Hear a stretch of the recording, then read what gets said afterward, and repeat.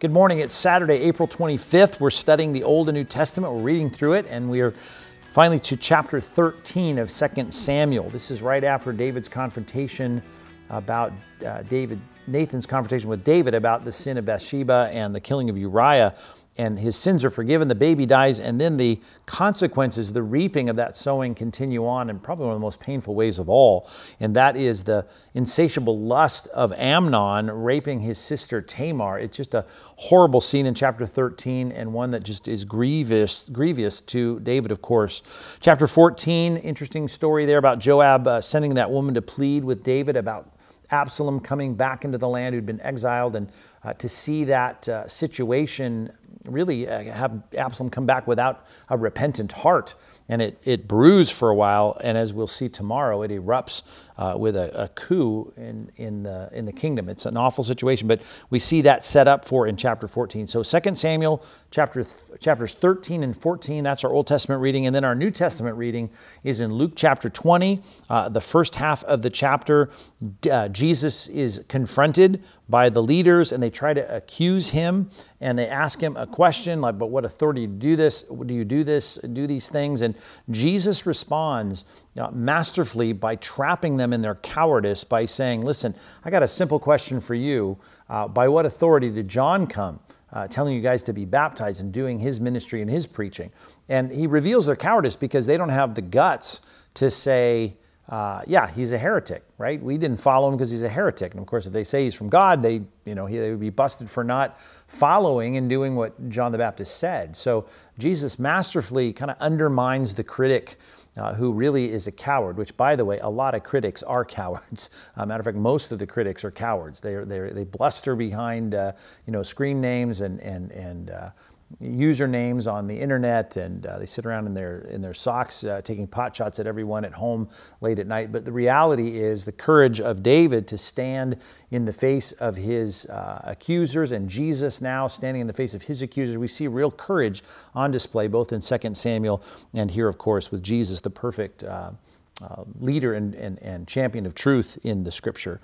Wicked tenants are discussed here. They don't want they want to be able to work on the land as though it's their own, and the parallel there in terms of our arrogance and hubris of we don't want anyone ruling over us. We don't want God's intrusion on our life. This always reminds me of Psalm 2 and the way that we like to chafe and rebel against God's moral lordship and his leadership in our lives, and Jesus illustrates that. And then a very memorable passage about the coin. They're asking about taxes, and of course it reminds us, certainly here at tax time, to think about the realities of giving to Caesar what's Caesar's, and to God what's God's. And God, of course, demands us. His imprint is on us, just like Caesar's imprint is on a coin. And so we recognize the totality of our life belongs to God. And certainly there are things in this world, like the IRS wanting our money, that we certainly are to do that, to give revenue to whom revenue is due, as Romans 13 says. So interesting, a lot of good insights from our New Testament reading. Read it slowly. Interesting one another today, certainly in the midst of a lockdown and being sequestered and quarantined.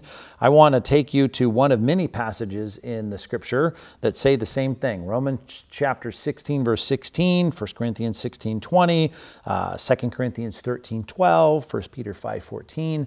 These passages all tell us to greet one another, here's an interesting phrase, with a holy kiss.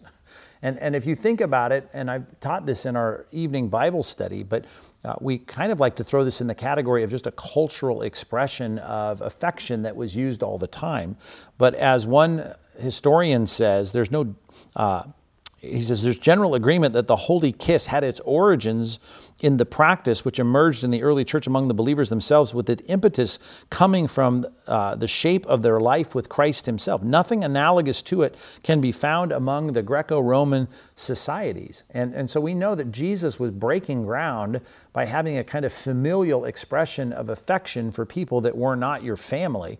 And this is the kind of devotion and love and affection we should be having for one another in the body of Christ. And it's just something that I think is beyond culture, but it's certainly in a culture, and even in this time when we know that the constrictions upon our lives don't allow the kinds of expressions that we might have normally on the patio of the church.